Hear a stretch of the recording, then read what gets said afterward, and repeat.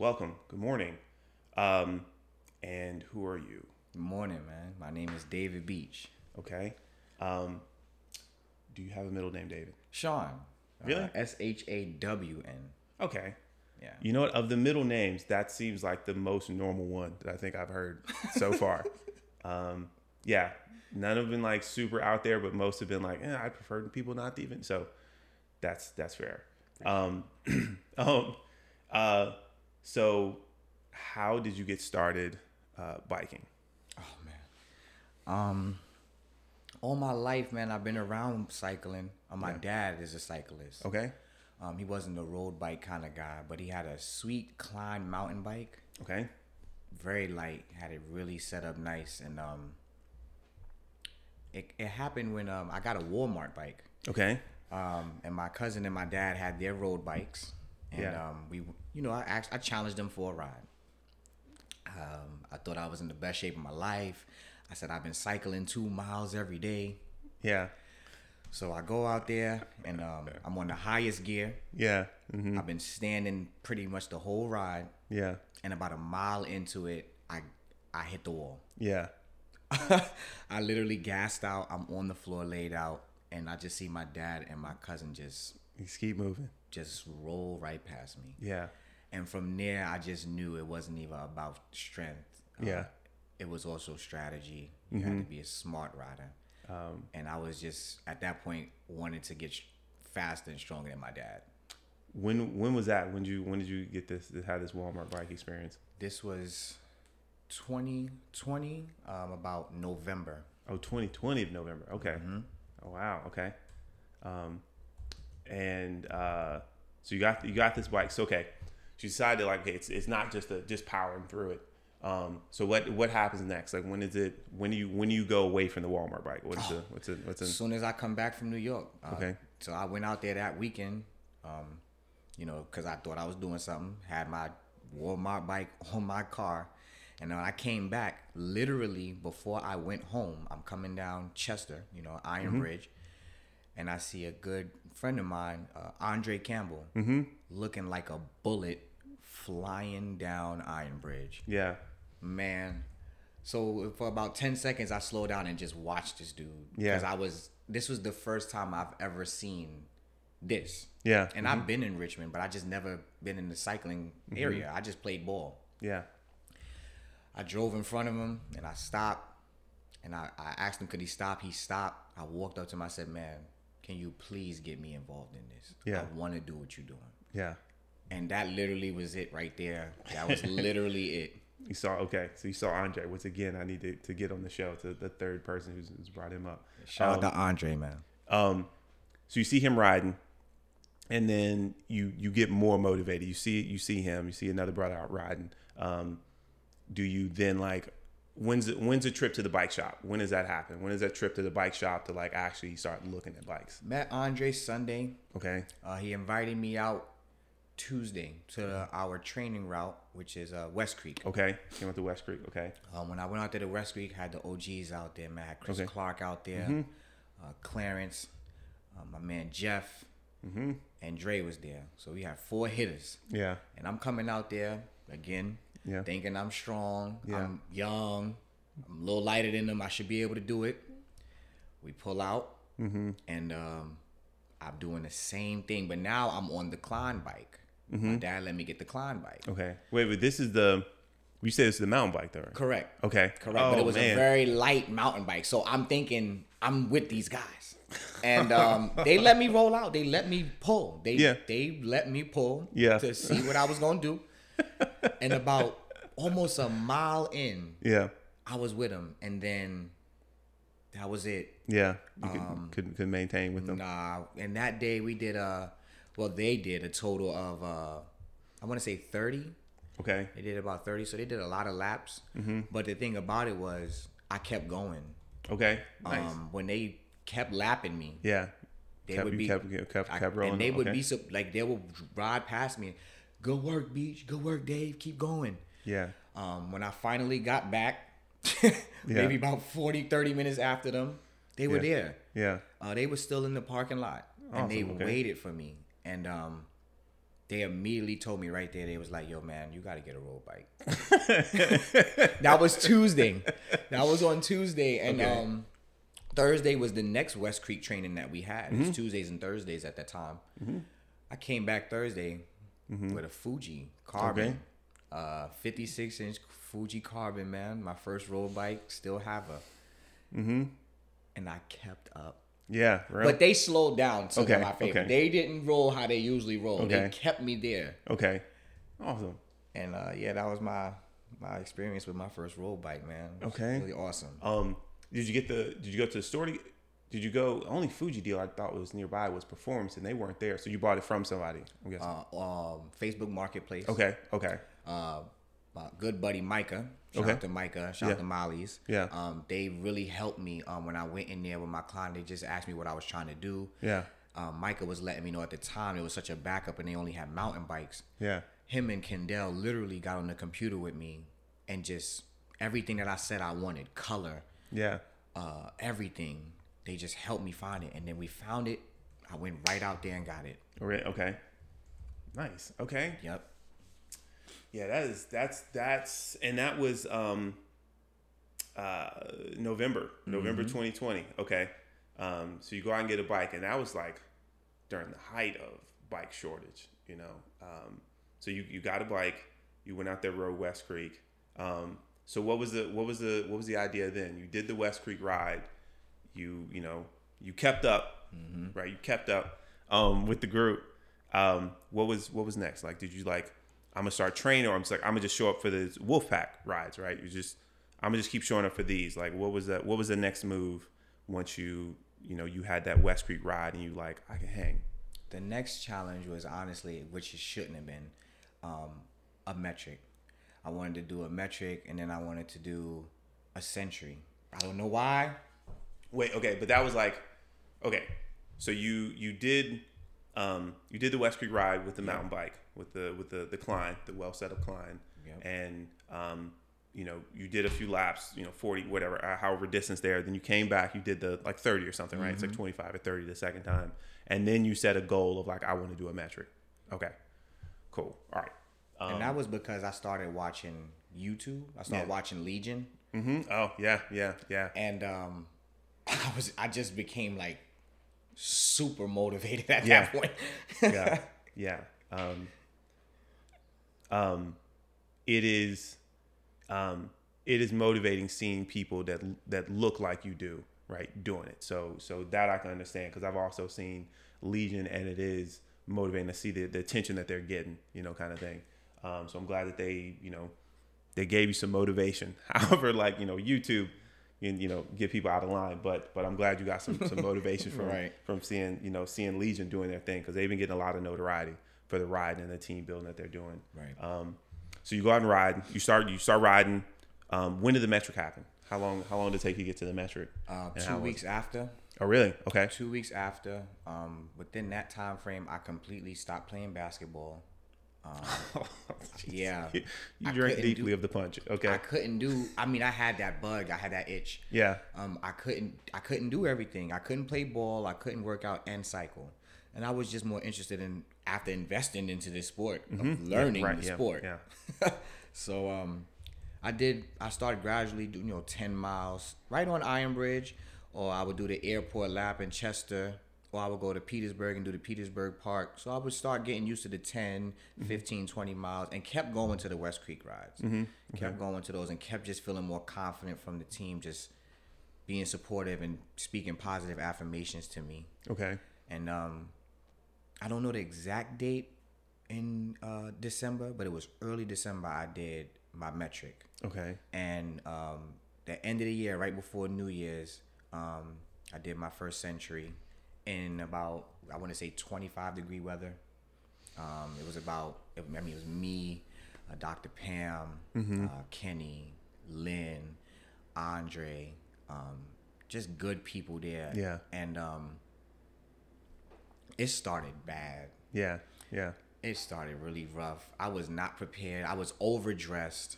Yeah. I had so much on. I had a book bag with water, with the straw, food like Pop-Tarts and M&Ms. And yeah. Looking crazy. About 5 miles into it, Yeah. we on the trail. I fall into some cold water, so half of my body is cold. 5 miles in. Oh my God. Okay. But I fought it out. Yeah. I fought it out. And shout out to everybody that was there that just kept pushing me to keep going. Yeah. On the way back though, the last 10 miles, I was done. Yeah. I was done with the sport. I was done with the bike. I was done with these people around me.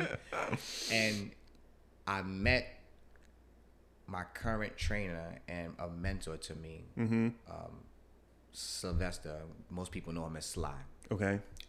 And he helped me finish, like literally pushed me them last miles. Yeah. And I didn't want to let him push me at first because, you know, my pride. And I'm like, man, don't touch me. You know, I got it. He like, hey, look, I just wanted to let you know, you may not know, but even the pros need a push. Yeah. And a trust was built from those 10 miles, man. Yeah. And we here.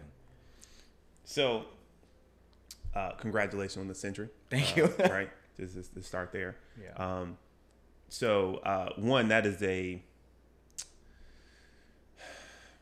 don't want to call it a huge accomplishment, but that is like in like a 5-week time frame, roughly, maybe 6 weeks, right? You start riding in November, and to like do a metric and a century, which clearly indicates you weren't a couch potato before. You were doing the fitness and everything like beforehand. So you weren't a couch potato, but there's still a bit of, there's saddle time. And I'm sure you know now, like your ass feels better in the saddle now than it did after some of those first rides. Oh, yeah. Yeah. That muscle had to be grown. Right? Yeah. Yeah. I would never use that muscle in my life. There's no workout or anything with basketball. Nothing prepares you for that, man. Down to riding itself. You know, I've always been trained with basketball. It's always about first step or bounce. Yeah. With cycling, none of that matters. Your first pedal don't matter. It's about the consistency, and I had to readjust everything. That is true. Yeah, it is a lot of pacing. It's a lot of pacing when it comes to riding, particularly if you start hitting those really long distances, or any distance really, but particularly so in those longer rides, the metrics, the centuries, the longer than that kind of thing. But that is a huge accomplishment to go from, you know, not riding at all, you know, to riding with a group, completing a metric, completing a century, like within that short time frame. So congratulations on doing that, man. Thank you. Okay, so what's it? So I should just cover, like, clearly that's not the norm. Most people, it's a vastly gradual kind of thing to getting into doing it long. What were you doing before? Like, what's the routine? I know you're into fitness now, or are continue to be. So what was the routine before? Were you running? I know you mentioned playing ball. Like, how are you staying healthy prior to the riding? That way that when you hit the riding ramp, you went way up the ramp real quick. Prior to cycling, I was just a basketball player. I Okay. played high school basketball. I played community college basketball. Okay. I played in a lot of organizations. Okay. And that's really what I was doing. Okay. I did notice, though, that I was becoming a lot stocky. My mom started teasing me about my man boobs. She started playing with my chin. And I got tired of my mom doing it. And Okay. I started working out. Okay. I met this brother from Brooklyn. He goes by Rip, right? Okay. And he does calisthenics. Okay. So I combined his working out with the calisthenics because I wasn't really trying to do weights. I'm short. Yeah. So I just wanted to tone.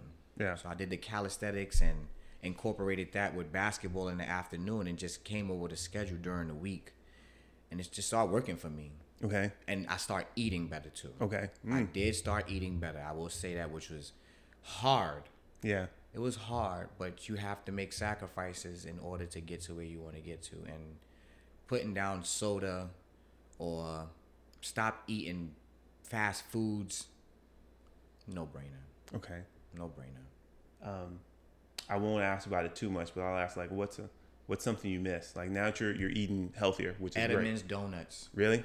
Edam's chocolate donuts, the white and blue box. I miss you so much, but I can't be with you. You know, there was all for those who have, like, made healthier food choices, right? I feel there's always there's something that they're like, I wish I could go back to, but like you said, you can't date that. You can't go back to it. So I thought I'd ask, but I won't ask too much. That way you don't like have that. Right. Yeah. Let's just move on. I'm seeing donuts. But anyway, I'm glad you made those healthier choices. Thank you. You know, and of course it will improve your life, make you lighter, ride faster, all that good stuff. So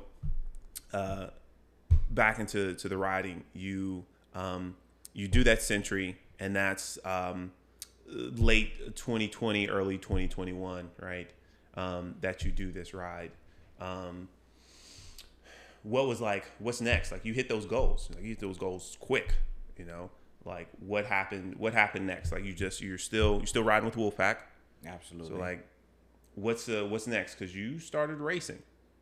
Like, yeah. what was the thought there of like, did you find that you were enjoying being on the bike and riding with the group and just like riding period, or were you enjoying like, I'm fast? Like, where do you find that you're enjoying that, or at least where you started enjoying it, kind of? I honestly, during this whole time period that I'm expressing, was actually just got out of a breakup. Okay. Which was my longest relationship. I was in an 8-year relationship. Okay. And I was hurt. So I was, I'm out here. That's who I initially came out here with, and unfortunately we separated. And instead of finding someone, I felt like I found something. Yeah. Which was the bike. Yeah. The bike didn't move unless I helped it move. The bike gave me pain. Yeah. Okay. Challenged me. It just put me in a very good, peaceful place. I can get on my bike because I was going through something. I can get on my bike because I was trying to accomplish something. But I just kept getting on my bike, and I didn't realize how much I was riding until people started saying, "Yo, who's this kid? Who's this kid? This kid is doing centuries, metrics. He's riding with certain people." Yeah. And I just start listening. So it kind of changed for me from just being something that was therapeutic to becoming something that was a necessity. Okay. I felt like I just loved being on the bike. I love being on my bike. Yeah. So it wasn't about the speed. It wasn't about the distance. For me at that time, it was about having people around me. Yeah. Having something to occupy my mind. Yeah. And everything just went towards racing after a while. Okay. That's just how it went. Okay. Man. Sorry you had to go through the uncomfortable moment. Not a problem. Here, right? Not a problem. Not saying you should be fishing right now, but there are other fish in the sea.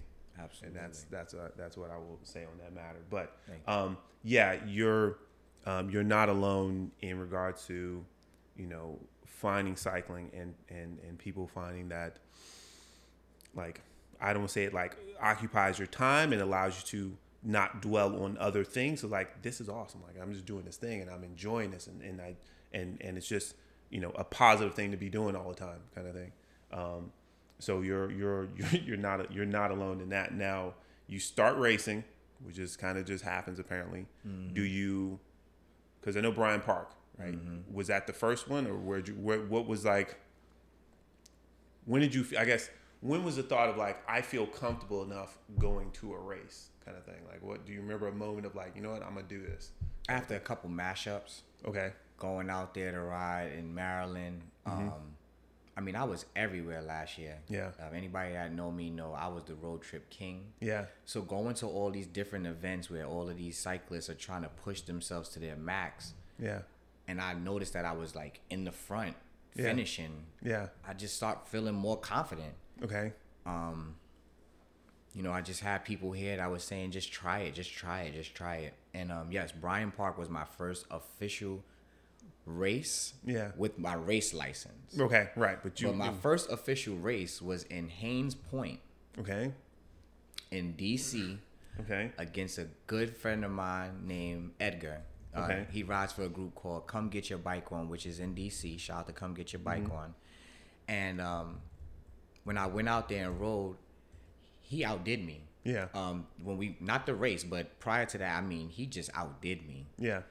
And my pride kicked in, ego started kicking in. Came back here, told my team what was going on. Yeah. Especially my man Jeff. Man, Jeff started getting me ready. Jeff started getting me ready. He started pulling me out, started telling me to come to his house and get on the bike and ride. And Yeah. Jeff is a good, strong rider, and he definitely helped me a lot. And I challenged the guy. I challenged him. I went on the internet in Molly's bike shop. Micah gassed me up, pumped me up. That's what Micah. Yeah, I can see him doing it. And 2 weeks later, I went out there and I won. Yeah. I went out there by myself. I had my Wolfpack kit on. Yeah. He had his whole group out there. They had board signs. What? Cameras. Trying to bet. And man, it was exactly what I was supposed to do. I just stood behind him the whole ride. Yeah. And then the last couple of miles, I just hit it. Yeah. I hit it enough just to see what he had. Yeah. And he came behind me. Then I hit it again to see what he had. And he kind of slowly came up. And then when I noticed there was like a difference in how he came, Yeah. I just gave him my all at that point. We on the last 0.3 anyway. Yeah. Yeah. And I won. And from there, I've been sky high, just loving it and just trying to compete with everybody. Okay. So you challenged this guy to a race. So you were traveling for rides. Were you just like going to events like prior to, as you started riding? Were you just like going to events in different places, or were you just like meeting different cycling groups, or like how were you like traveling to go ride kind of thing? First thing I did was I joined a group on Facebook called the Black Cyclist Community.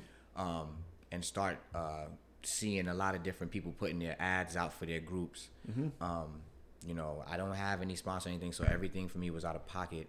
And I would make sure that, I budgeted my money on a weekly basis to make sure I had gas, food, stay. Yeah. And I literally just went everywhere. At this time, Wolfpack was in the rebuild phase. Yeah. We was, rebuilding it, trying to put it out there, new jerseys, new logo, new everything. Yeah. And I'm more of a guy that hits the ground. I'm good with the internet. I'm good with behind the scenes, but I'm more of a on the ground, hit the ground kind of guy. Okay.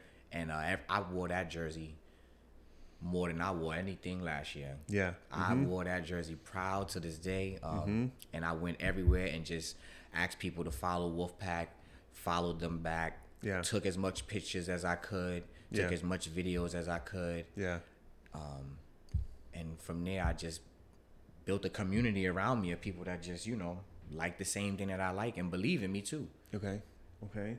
I understand that. I understand that one to go being somewhere else and making sure you represent your group. Yeah. So I understand it, and I feel that I would wear my rabbit kit proudly to the events that when I would go to different places. Right. So I understand it. I'm sure Wolfpack appreciates that. You represent the group, in different places. So you start doing all this riding, you get this competitive, spirit, decide to start racing. You show up at this Bryant Park race. Oh yeah. Was it what you expected? When you show up this Bryant Park race? No. Okay. Never been at a race in my life. Never Okay. been in an environment of a race in my life. Okay. So when I'm walking in, I'm seeing guys looking like they're racing on a trainer.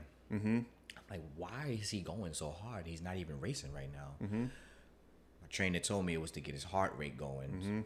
I just learned so much during it. But luckily during that race, my friend Kai and Micah was both involved in the race. So when I pulled up to the line, it was a little more comfortable. Okay. Right. You knew some familiar faces. Yeah. Micah looked back at me. He seen, I guess he could tell, and he was just like, calm down. Yeah. I calmed down. Got behind the familiar wheel during the ride. Yeah. Did great, man. Unfortunately, at the end of the ride, there was a huge wreck involving him where he actually broke his bike in half. Okay. Micah. Micah did a front flip Yeah. and broke his bike in half. At that time, I literally skid out. Right, I wasn't really thinking about the race. I didn't know how it's supposed to go, if you supposed to keep going, and I just knew that my buddy was hurt. Yeah. So I skid out and immediately ran to him. Yeah. I would have finished. I know I was top 10. Okay. Because I know Michael was top 5. Okay. But once I seen him hurt, man, I just went to that. And, Right, I mean, I learned so much about the racing just from that. Accidents. Right. Yeah. Warm-ups. When people have like, their team there, their support systems. Yeah. I learned a lot about it. I became addicted. Okay. As I started going to more cycling events than I was going to the clubs. My Friday nights became meal prep for the week because I had a Saturday morning ride, so. Yeah, I remember that transition. Yeah. Yeah, right. I didn't go out Friday night, but I'd rather go to the ride in the morning. Saturday morning, fresh. Mm-hmm. Yeah. Yeah, man. It's nice to clearly go out Saturday nights, but it does feel like a better reward to go do the bike ride in the morning. In my safer, right, healthier, fun. Yes, especially with COVID at the time, it was right, really a no-brainer. Like that really made it that true. simple. Yeah. So the 2020 time for sure, 2021 as well. So last year. So okay. So you start racing, showing up for races. At any point were you like following any kind of structured workout plan, or you just I need to ride hard to be better? Like when. Like, is there some kind of structured like workout plan that you're following? Not the particulars, but like, is there one that you were following at some point for training? My rookie season, which was last year, I didn't want to have anything less than 250 miles a week. Okay. That was something that I said. I knew that was around 10 hours on the saddle, 10 to not even like 12 to 16 hours on the saddle. Yeah. 250. Yeah, sure. We'll call that the math. Yeah. Mm-hmm. So, again, my trainer Sly, I mean, he knew exactly what to do. Yeah. Started me off just first of all making sure that I was properly acclimated with my bike as far as my positioning, my pedaling, because those are the most important dynamics. The only way that you're going to get your best ride is being completely set in on your bike. Mm-hmm. Once we got that down pat, we start pushing the miles up, going from just 20 miles a day to 25 miles. Then we start working on elevation. My goal, because Clarence in Wolfpack was somebody that I shadowed. He's a climber. Okay. I wanted to be that. Okay. I wanted to be a climber. I knew there was people that could hold speed. I knew there was people that could sprint. But I wanted to be a climber. So the elevation was really important for me to incorporate in every ride. Yeah. I didn't want no flat rides. Yeah. And when you constantly keep doing that and eating right, it's going to be progression. That's just how it's going to be. And I would like to say that just because my workout process was that much miles doesn't mean anybody else's does. It's always about your time and what you can do. Yeah. And the only person you're competing with is yourself. Right. So if you're able to just do 20 miles a week, consistently do your 20 miles. But you have to push yourself in order to get better, because if you just keep doing 20 miles, that's all you're going to be. Yeah. Yeah. You're right. It does. Like I said, it's unique to each person. I think like how they want to progress, that kind of thing, and you found what worked for you, putting in those heavy miles, because clearly you had gains, you had gains. So you're not still in that Fuji though, right? No. Okay. Oh man. So what was the next thing that happened? I treated myself, man. Okay. I was able to save my money. Unfortunately, I had gotten into a car accident over the summer. Yeah, yeah. But I budgeted my money and was able to get. I currently have a Trek Madone, carbon, 54 inch, and that is my baby. I mean, I put a lot of work into her, and I really use my Fuji more so for racing. Okay. And on the trainer. Okay. But on a regular day ride or just regular day training, I've been riding that Trek Madone, man. Okay. And Trek has made a great bike for me. Okay. Going back and forth to the Trek store, they're always welcoming. They're always supportive. You know, Okay. the warranty is great, and I just love my Trek Madone. Her name is Donye, the gift of speed. Look it up. Okay. Trek store. Where's the Trek store? Closest one that I go to is Fredericksburg. Okay. They have one in Virginia Beach. That's what I thought it was over there. So it's Virginia Beach, Fredericksburg, Stafford, and DC. Those are the 4 closest Trek stores. Okay. Anytime I go to any one, I make a ride out of it. Okay. I'm not going to just travel these places and not get miles. Okay. So, Okay. yeah.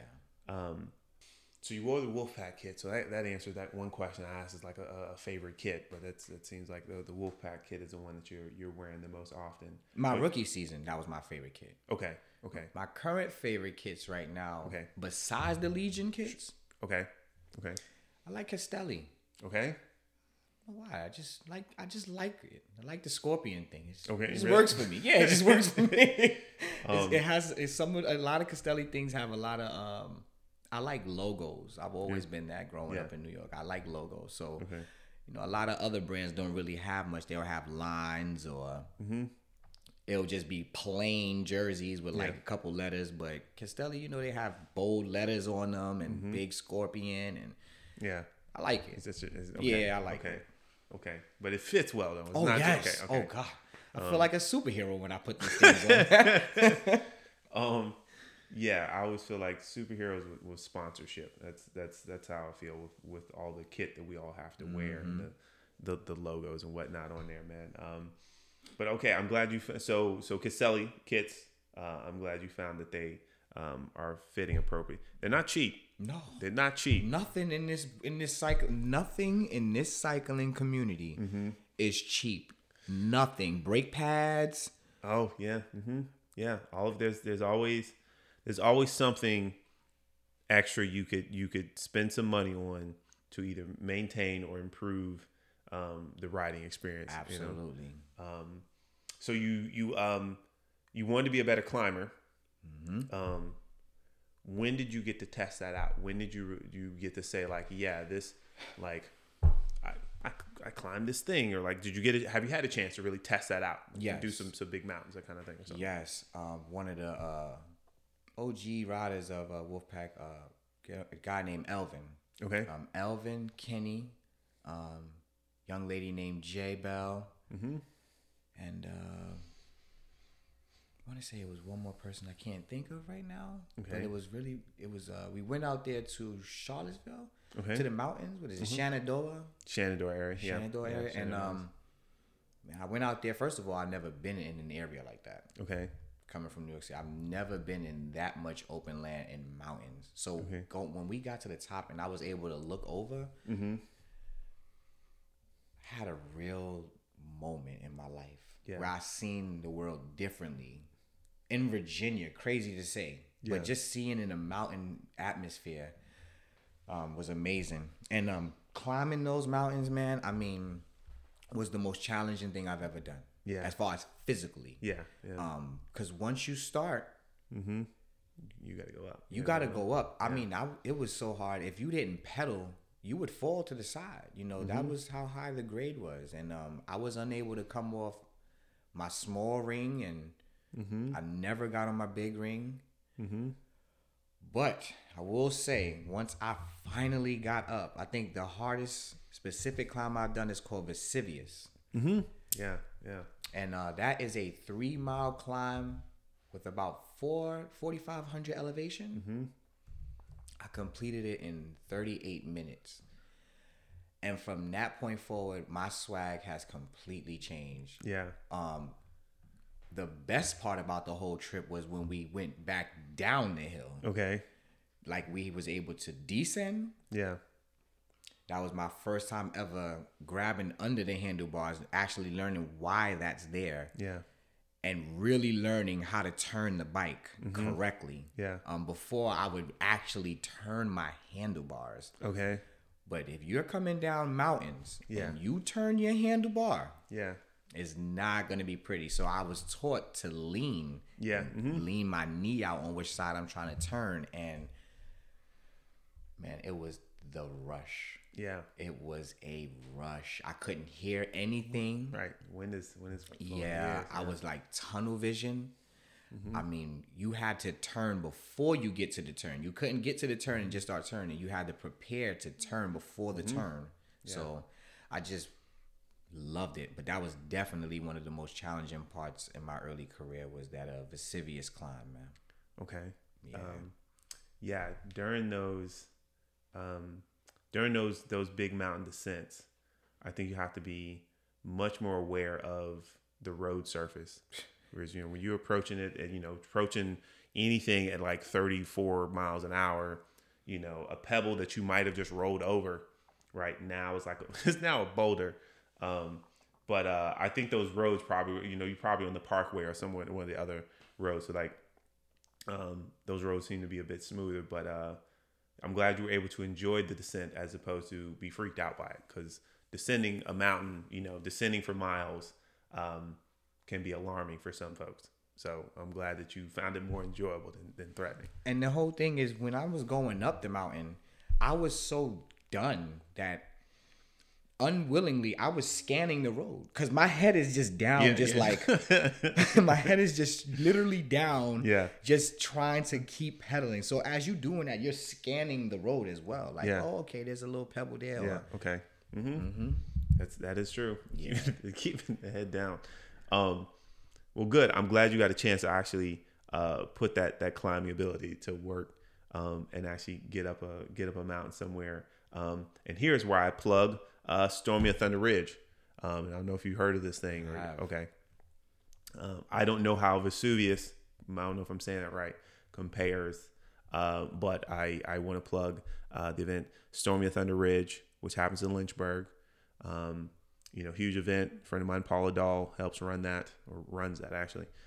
So I recommend that. That's May 21st or 22nd. It's a Sunday in May. A lot of people go out there. There's a huge contingent of people from Richmond to go, and it's a huge event in the area. Like people from around the area, different states come out to this event, Stormy of Thunder Ridge. But it is a climb. There is a I can send you the route, but it's I'm gonna mess up the numbers, but I'm not sure how many feet. I think it's like 3,700 feet of climbing or something like that, of the mountain. It's like a 13-mile climb. At the 6-mile mark or so is a rest stop, like in the middle of the climb, and then you keep going. It's another like 6 miles. Wow. But I think it's an average of somewhere between a 5 to 6% grade. It never gets really steep, but it just doesn't really undulate. It doesn't, do this. Right. There are a few overlooks, that you can kind of stop it, because the climb is totally on the Parkway. So the road is almost always like really smooth. Gotcha. And then you descend, and then you're still in Lynchburg. So you still have, you ridden in Lynchburg? No. Okay. Well, you rode in Charlottesville, right? You rode in Charlottesville, yes. Right? And which I assume Charlottesville was not flat anywhere. Right. Same thing with Lynchburg. It's hills to get there, the mountain, and then more hills afterwards. Gotcha. So if you have an interest in climbing, Stormy of Thunder Ridge. Yeah, I enjoyed the climb we had a couple weeks ago too. Okay. You think we did have it on the Zwift? We had Alpe du Zwift. Yes, Alpe du Zwift. Alpe du Zwift is a great climb that I'd love to introduce to people, along with the Radio Tower climb. Mm-hmm. And I don't know if you had a chance to do the Radio Tower. Okay, so Alpe du Zwift, for anyone who's listening, is a climb in this game, this Zwift.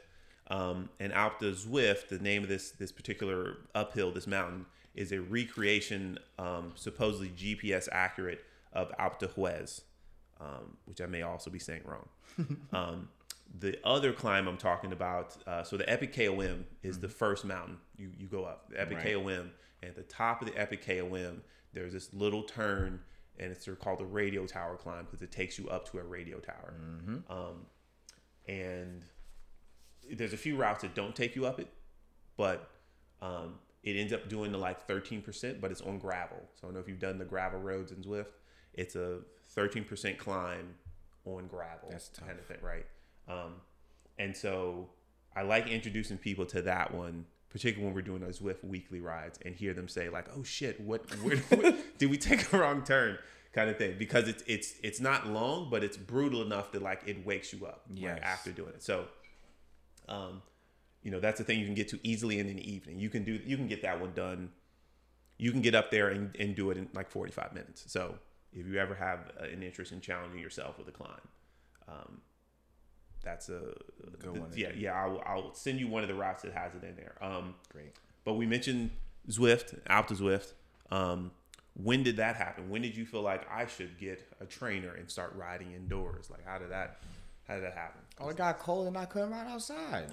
I was scratched. I was going crazy. Yeah. I started going crazy. Yeah. I started going to Molly's Bike Shop just to ride their train in the back. I would go to multiple different Gold's gyms just to do spin classes. Really? Oh, wow. Yes, Okay. I was dying. Okay. Like, to be introduced to something so new and so fun to just the weather. Yeah. Yes. So I was like, I called my dad and I just asked him like, "Hey, look, we got to figure something out." Mm-hmm. Okay. But yes, once I was actually able to get it, I abused it.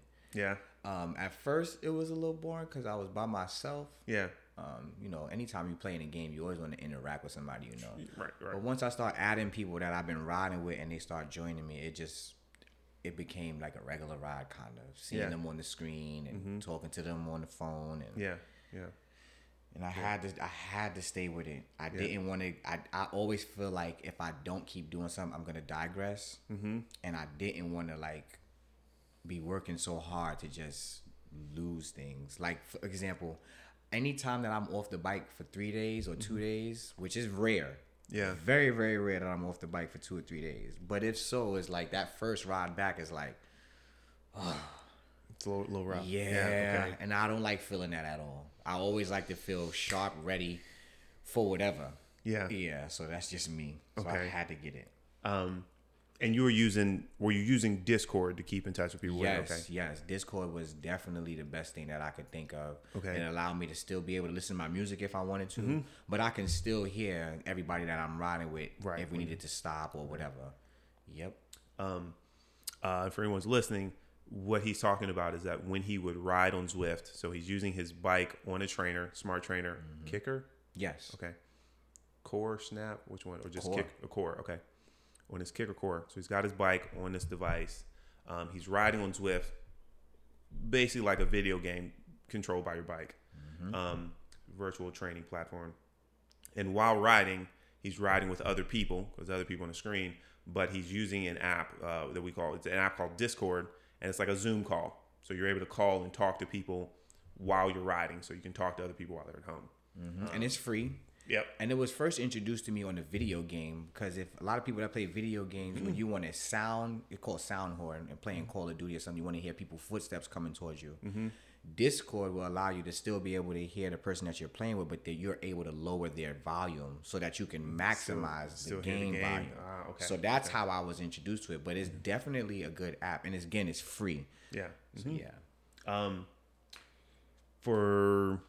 For a long time, Discord had I think it was a max of 50 people could be on a call. But like during the pandemic, during 2020, they upped it to I think 100 or so, because they knew so many people were using it. Not related to cycling. What was the game you were playing that you were using Discord? Call of Duty. Really? Oh, okay. Call of Duty. Okay. I'm a huge gamer to this day. Yeah. Okay. I love it, man. I love the online shooting experience. It's just fun. So Call of Duty is always something that I've been playing. So okay. Yeah. I'm dating myself here. The last time I played, super dating myself here. The last time I played a shooter game on a console regularly was GoldenEye. Nintendo 64. Yeah. But that was a classic. Oh yeah, game. Yeah. It was fantastic. It's a great game.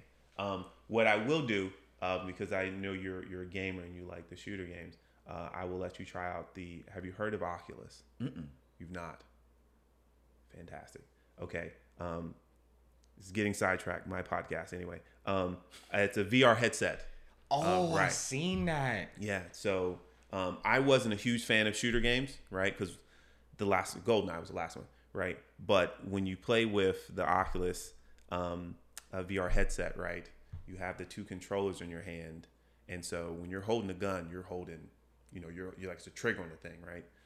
Again, not advocating for violence. Anyone who hears this, gameplay.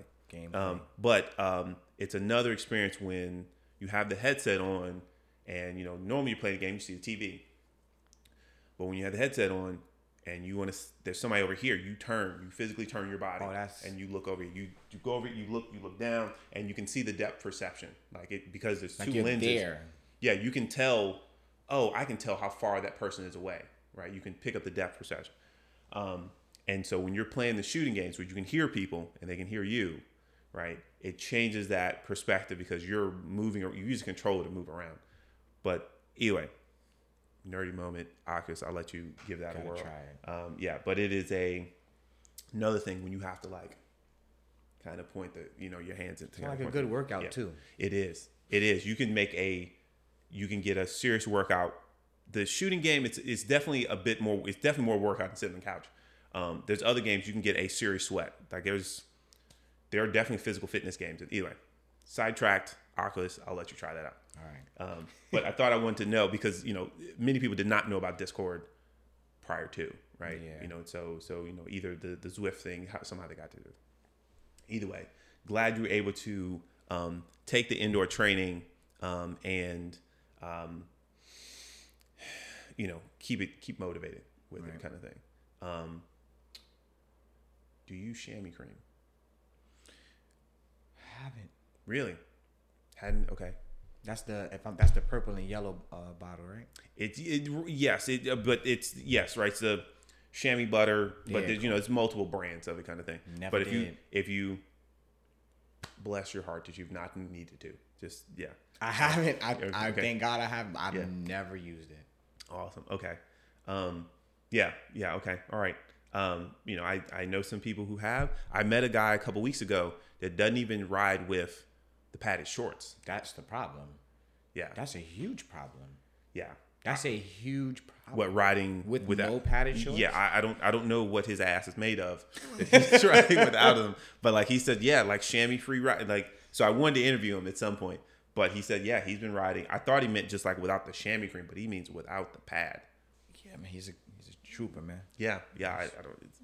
I wouldn't even think about it. I would not want to ride without my bib at this point. Did you start riding with pad? Okay. But I didn't ride nowhere near the miles that I ride. Okay.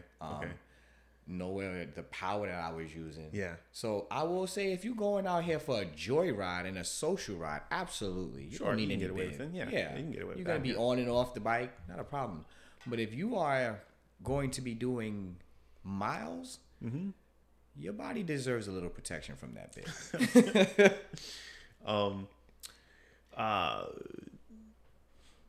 So you've been using Zwift, using that to kind of bridge the gap, particularly the cold days, right? But you still clearly prefer the riding outdoors, Absolutely. hands down, right? Okay. We still have to get you a Zwift race. Get one of those. Sorry that didn't work out the one time. Yeah. But we have to get you a Zwift race. And if you feel the bite strong enough, maybe we include you on Team Creed next January when we probably do another season. We can always use more people on the team. Great. To do a race or two or all of them, this kind of thing. What devices do you have on your bike? You got the bike? Well, what do you, cadence sensor, speed sensor, Computer. Okay. Just believe it or not, just purchased my first heart monitor. Oh, really? Okay. Just now, after a year purchasing my first heart monitor, but that's literally all I have on there is the cadence sensor, the speed sensor, and my computer. What heart monitor did you go with? Garmin. The Garmin one? Got a Garmin one. Okay. Yeah, it was on sale. Now that you have how long have you had the heart rate monitor? I got it yesterday. Oh, it's brand spanking new. I haven't used it my entire cycling career, but it is important that I know what my heart rate is. Yeah. I don't know why I didn't think that. I don't know why. And you don't. That's I see you have a watch. It's not like a fitness tracker watch. It's a regular watch. Okay. It's a Galaxy, but I never used it actually to monitor my heart for whatever reason. Even like all through my, a couple of people would ask me like, "Hey man, you got a heart monitor?" I say, "No, they you need to get one. You need to get one. You need to get one." I needed to get one. Yeah, if it's in the case of training, right, Yes. and trying to monitor your progression, then yes, clearly you don't need one to pedal.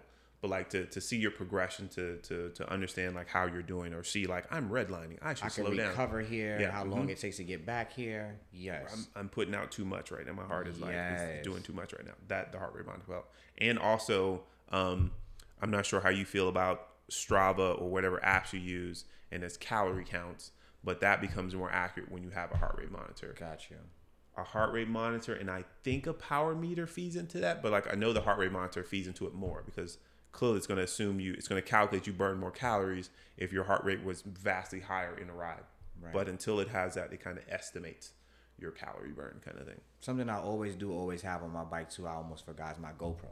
Oh, okay. I always Good, have yeah. my GoPro. Yeah. Always recording what I'm going. Always got my GoPro. So I definitely had to make sure I say that too. And I'm fairly certain I've seen some of the videos that have come out of that, man. Thank you. Where do you have the GoPro mounted? Either I have it under my handlebar. Mm-hmm. If I'm riding with somebody, sometimes I can have it in the back of my seat. Mm-hmm.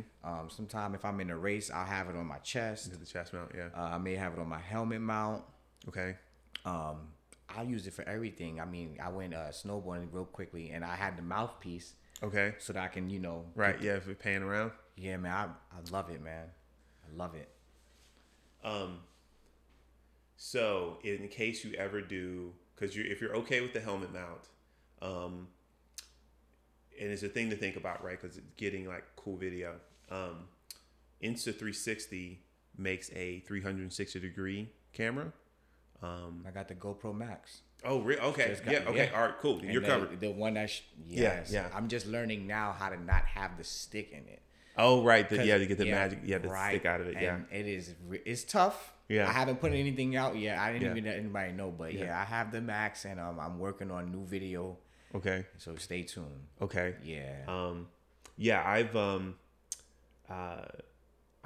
only taken like I've done 2 videos with the thing, and put one of them on YouTube, but it's so you do the 360 degree. You've seen the videos on YouTube, right? You can like pan around and see the whole thing. Yes. The other super nerdy. The other cool thing about having the VR headset, right, is that I can watch those videos instead of having to click. Like I can just look around because it's the headset's in like it's a YouTube VR, wow. And so you can just like look around and you would see how it looked in 360. Like you in the Matrix, and you could just right. You're just looking around. Yep. That is awesome. That gave me goosebumps. Yeah, one of the other cool features about the thing. But yes, that's very cool. I've also done the GoPro. Do you have a mount position that you prefer over the head? Nah, I just want to make sure that I get what's in front of me. I don't want to get the helmet on it. The chest mount, I want to get it right above the handlebar to give it that kind of in between my arms look. Yeah. If I'm doing like a city ride or just a group ride around the area, I'll put it under my handlebar so that it's just there, so it just gets everything. I can just hit it on and off. Yeah, different views, different reasons. Some of my teammates may want to get me to record them, and I may not want to. So I just put it on the back of my seat and stay. Right. I'll just pull. Right. And whatever you do, that's what you do. Okay. You mentioned that First Century ride, and you had, was it M&Ms and Pop-Tarts and stuff like that? Nothing healthy. Okay. Nothing that we as cyclists eat during our rides. Nothing. Chips. Peps. I had a Sprite. I had a Sprite in my bag. I had almost half a gallon of water just in my backpack in a little pouch so I could have in my straw. Yeah. You learn. If you didn't come from, like the endurance sport background, right? Then those are things that you wouldn't immediately think like I should be like eating certain things, but I assume you're not eating Pop-Tarts on your ride now. Nah. So what do you like what are your snacks that you try to take on a ride? Say you're doing like you're doing the West Creek training ride. Like what do you take with you in there? Like what's West your Creek nutrition? training so much. It goes so fast, it don't really be time to eat. Okay. But if I'm doing a regular ride and I just have snacks, I love the bananas. I love bananas. Okay. Snickers.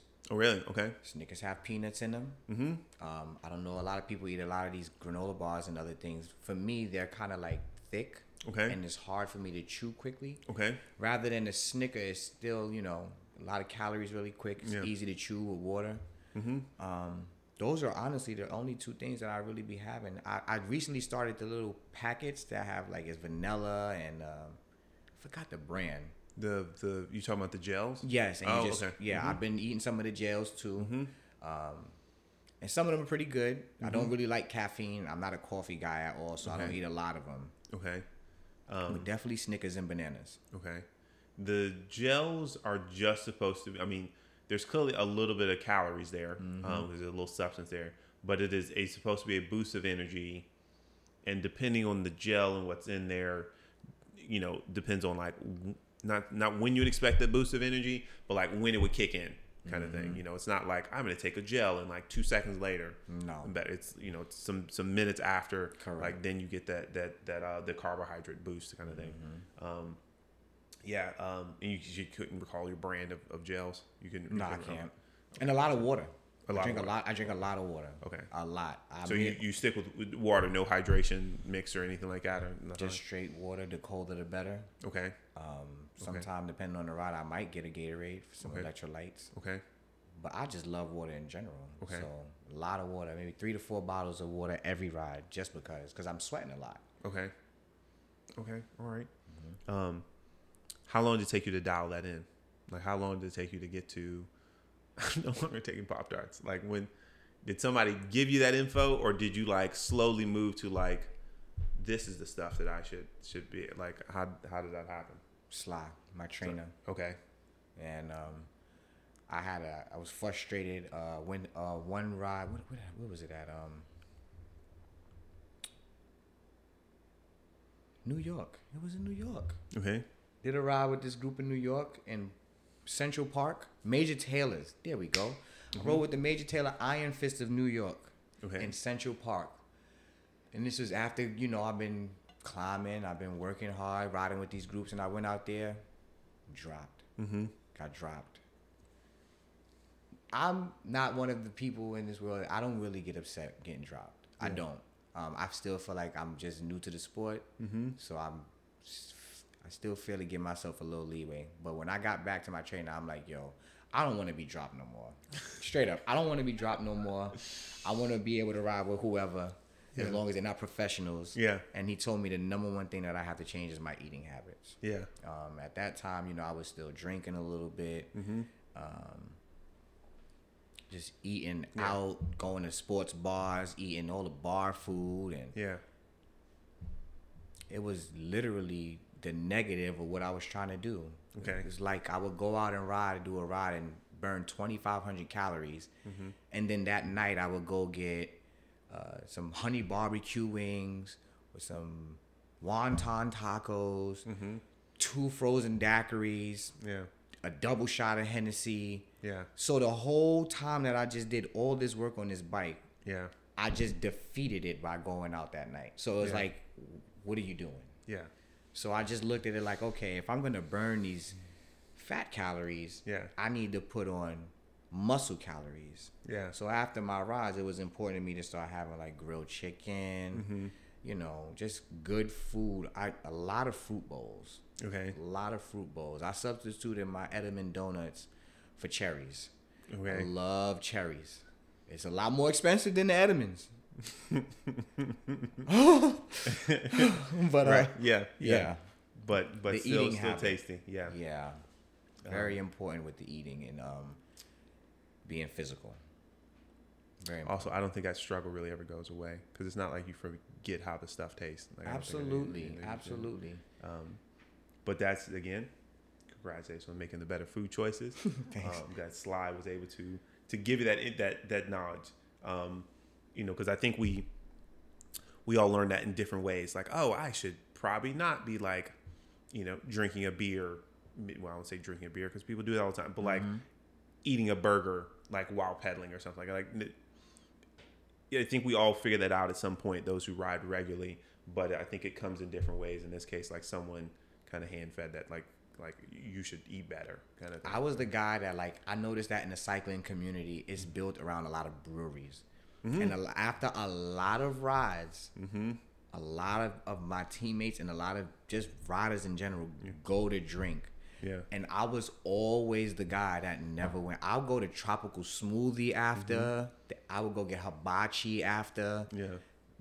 I would go home to my frozen Gatorades after. Yeah. But I was just so focused into just becoming strong because I felt so behind with everybody that was around me. Everybody been in it for like 3, 4, 5, 10 years. Yeah. I've only been in it for like months. So I'm like, man, I'm just trying to get strong. Yeah. That will come as you ride more. As you know now, like, how to put this, when you first started, the fall off from not being on the bike for a week or 2 weeks or something like that was much more. It was much steeper. But like now, you're 2 years into this, right? Being off the bike for like 3-4 days, which I know you don't want to do. The fall off will not be as much, and that will be in the future. It will be not as much kind of thing. That fall off, because you will have baked, my opinion, you will bake more of that fitness into, the riding, the cycling kind of thing. You'll be just ready to race at all points of time. The other question I would ask, and like I can't ask you, but it doesn't matter because you started during the pandemic, with other people that rode for 10 years and then had you started in the pandemic. This is the riding, you definitely taking your bike on vacations. I don't go in. You my take bike your is bike, your bike I don't go anywhere without my bike. During the day, yeah, I don't care what weather it is. I don't even if I'm not riding. Yeah, I'm still got my bike with me. Like just to see. Yes. Yeah. Just so when I look at my rear view, it's like, oh, okay. That's how deep it. Yeah, it's deep. Okay, it is deep, man. I am in love. Not love. Yeah. I am in love with this sport. Like I said, I found love with this sport than someone, and I'm never letting her go. I'm never letting this sport go, ever. Any fish that want to swim with me has to know that David Beach comes with his bike as well. You have to understand that. Of habits to have, right? This is proven to be one of the better habits for someone to have, kind of thing. You're out biking, because there's a whole lot of other hobbies we could be doing, taking up that same amount of time that would not be as beneficial, as the biking as we do. What's your earliest memory of riding a bike? Oh man, this scar that I have on my leg. Okay. Prospect Park. Prospect Park is in Flatbush, Brooklyn, New York. It is a mini Central Park. Yep. And we used to go in there all the time. At this time, we had BMX bikes. This is when I used to be into Tony Hawk and Dave, like just different. So we had BMX bikes, and what we used to do was take a piece of cardboard and cut it and put it in the back and ride as hard as we can to sound like we was on motorcycles. Yeah. We had pegs, which was these aluminum things that screw to the back and the front, where we would have somebody either on the front or on the back. Yep. And even if you ain't have it, we'll jump on the handlebars just to get to wherever we trying to go. Because we wasn't road riding. We was just riding in the city. Yeah. Most of what we do in New York was wheeling. I'm pretty sure a lot of people see guys wheeling in and out of traffic through the bus. That was what we did. Yeah. So those were my early experiences, and I got into an accident. I was on my god brother David was riding me because he was trying to go somewhere, and he was going downhill in Prospect Park, and I'm on the handlebars, and he's flying down this hill, and I just got scared and jumped off. And he just rolled over me. I can't make this up. So my lip was like busted for like 2 months. And then I have this scar till this day on my leg. Yeah. And that was the earliest experience that I can think of with biking at all. Those days of just coming outside with 2-3 of your friends, and everybody got their cardboard, and we hold the bike up and spin it. wheeling, like trying to be like these motorcyclists. I love this sport so much, Trey. Yeah. And I love cycling so much. I don't even want a motorcycle anymore. Really? I don't need that much speed. Okay. Yeah, I think going down a hill 50 miles per hour is enough speed for me. Okay. Because I was set on getting a motorcycle before I got the road bike. And then when I got the Fuji, I said, I'm not getting another road bike. I'm not buying no more shoes. I'm not buying these helmets. And I saved my money to get a Kawasaki R1. Looked around for it, found a good price for it. Okay. And the day before I went to get it, I found that Trek bike, and I'm not looking back. I'm not looking to get a motorcycle ever. Okay. Okay. All right. Yeah. I was gonna say, like, I think cycling is the safer speed. Right. It seems that way. Absolutely. Who taught you how to ride a bike? My dad. Okay. My dad taught me how to ride a bike. I thank God for that. Okay. I thank God that I was able to be a father and teach my son how to ride his current bike. Awesome. But my dad taught me pretty much everything. He definitely taught me how to ride a bike. I remember he took the training wheels off. It was one he left on. Yeah. Because I was rocking to the side. Yeah. And then he just took it off. And then I remember him holding me on the back like, I got you. I got you. I got you. And he kept fading. And then once I looked back, I fell. Yeah. But after that, yeah, I was set. After that, I was set. Because I was kept thinking he was there until I stopped hearing him saying, I got your back, I got your back. And then I looked back. Yeah, and then you fell, yeah. That's how I learned. Lesson learned there. How old's your son? My son is 10 years old, going on 21. He is my everything, man. Okay. Can't wait for this summer for us to do some more bike rides. But I'm glad you were able to share that with your son, man. And you know, as I hear of other people who have kids and then they ride, you know, the adult rides, right?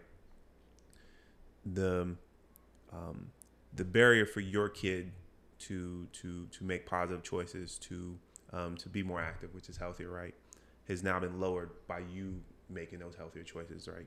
You making, you know, control the things you eat, you know, being more active. Like, the chances that your son will then make also those positive choices, like, is far better because you are making them, right. And he probably won't have to think as much about potentially making that choice because he's already, dad was already doing it, right? Good. Conversely, the same thing happens when we make those negative choices, right? Absolutely. It's far easier for a kid to then say, well, dad's drinking all the time, like, it must be easy for me, right? So you making those positive choices in your life, the food, the riding, being motivated, being with others, building a community, your son will see that, and it will be easier for him to then do those himself. So, you know, I wish him well. Thank you. And you as well as being his dad. Thank you. When you're out and you're not riding, when you're doing grocery shopping, yard work, whatever, right? And you see another group pass by, 7-6 cyclists ride by. Let's go. Like, if I knew them, I don't even know these people. Yeah. Good work, bro. You know, I'm always encouraging. Okay. That energy that you just felt is exactly what it is. Like, if I'm driving and I see somebody on the side, I won't pull up next to them because you know you're gonna scare. Yeah. Right. But I'll get in front of you. You'll see my bike, so you know I'm a cyclist. Yeah. And if you hear me honking, you know I'm honking. Usually I get a wave or yeah. That's another reason why I keep my bike, because I'm always trying to network and find somebody else to ride. When the only way they're gonna know you know how to ride or know how you ride, because you can have a rack. They might be like, oh, he mountain bike, but if they see that road bike, if they see Donier, they know. Oh, that's David Beach. But yeah, I'm always encouraging on any cyclist any day, and I always try to catch them to try to get their Strava. Believe it or not, I'm big on that. I'll be anywhere and I'll be like, hey, what's your name? Yeah. And I'll add you immediately. I just sent you to the Facebook the link to the Stormy Thunder Ridge route. Okay, got it. If you want to peruse that, there's a 70, there's like a 45, a 75, and a 100. I think there's a 35. 8,943 feet. Yeah, 8,943 feet. That's the 100-mile option. There is a 7,000, which is 75 mile, which is 6,800 feet. He sent me the not 100 is 101.5 miles. So that's what he sent me. Yeah, that's what we going for. It's a 75. Either way, I think the thing is if you do the event to get the mountain in, yeah, right? And the 75 will do that. The 100 just gives you more of the less awesome Lynchburg because you just get more little hills, right? That adds another 1,000 or whatever the additional feet of Yep. Just letting you know, May 21st or 22nd Yep. is that event. It's a Sunday in Lynchburg. So just letting you know. Gotcha. Memorable events, like not just rides. Like I know you've done some events. Like what's a few memorable events that you've actually went to for whatever reason? Memorable events, the Wolfpack mashup. Okay. That was my first real mashup. Okay. Where all these strong race teams came out and was very supportive, and we created this route out in Varana, Charles City area, regular route, and it was intense. Mm-hmm. It was fast the whole way. I learned about positioning during that ride. Like this one race group, they kept their line so tight. You were not getting in unless they wanted you to get in. Mm-hmm. Didn't even know about that. But it was very memorable just because I've never seen that much brothers and sisters at an event. I've never seen that much people at an event. So that was probably one of my first memorable events. Okay. The Wolfpack mashup. Okay. All right. Event that I'm looking forward to this year. Okay. I would like to say is the One Love ride in Atlanta. Unfortunately, last year, that time I got into my first car accident, so I had to prioritize. And I couldn't make it. Yeah. But I seen a beautiful event. No violence. Yeah. No issues. It just was smiles, laugh, beautiful woman, strong brothers, beautiful bikes, beautiful kids. I definitely can't wait for that event this year. Okay. I can't wait. It's in Atlanta. Is that... I know it's in Atlanta, but I can't remember what time. For some reason, I can't remember if that's May or September. I want to say September. Okay. No, last year was August. I know it was August last year. Somewhere between August and September. Okay. I know that for sure. That's when I was not mobile at the time. Okay. I happen just gonna look right real quick. MACC One Love ride. September 3rd, 2022. Great. September 3rd. I'll be there. Anybody that'll be at One Love, David Beach will be at One Love September 3rd this year. Okay. Yep. Well, David, I want to thank you for your time, man, and sharing your story. You getting on the bike and rolling up on Andre, Yad Mandre Wagwan. And sharing, meeting with the Wolfpack and riding, and you getting motivated, quick turnaround time with the going from biking to crushing your first century. Yes. I appreciate you sharing your story, man. I appreciate you giving me this platform to share my story, Trey. I appreciate every ride invite. Yeah. All information you share. From the first time I met you with Robert, man, you've always just been fun to ride with. Like, if nobody has rolled with this, man, you need to ride with Trey, man. Trey will make your ride a lot easier. It's just something you have to do. But you're always welcome, man, and I appreciate you letting me share my story on your platform. You're welcome, man. You're welcome. It's been a pleasure. No problem.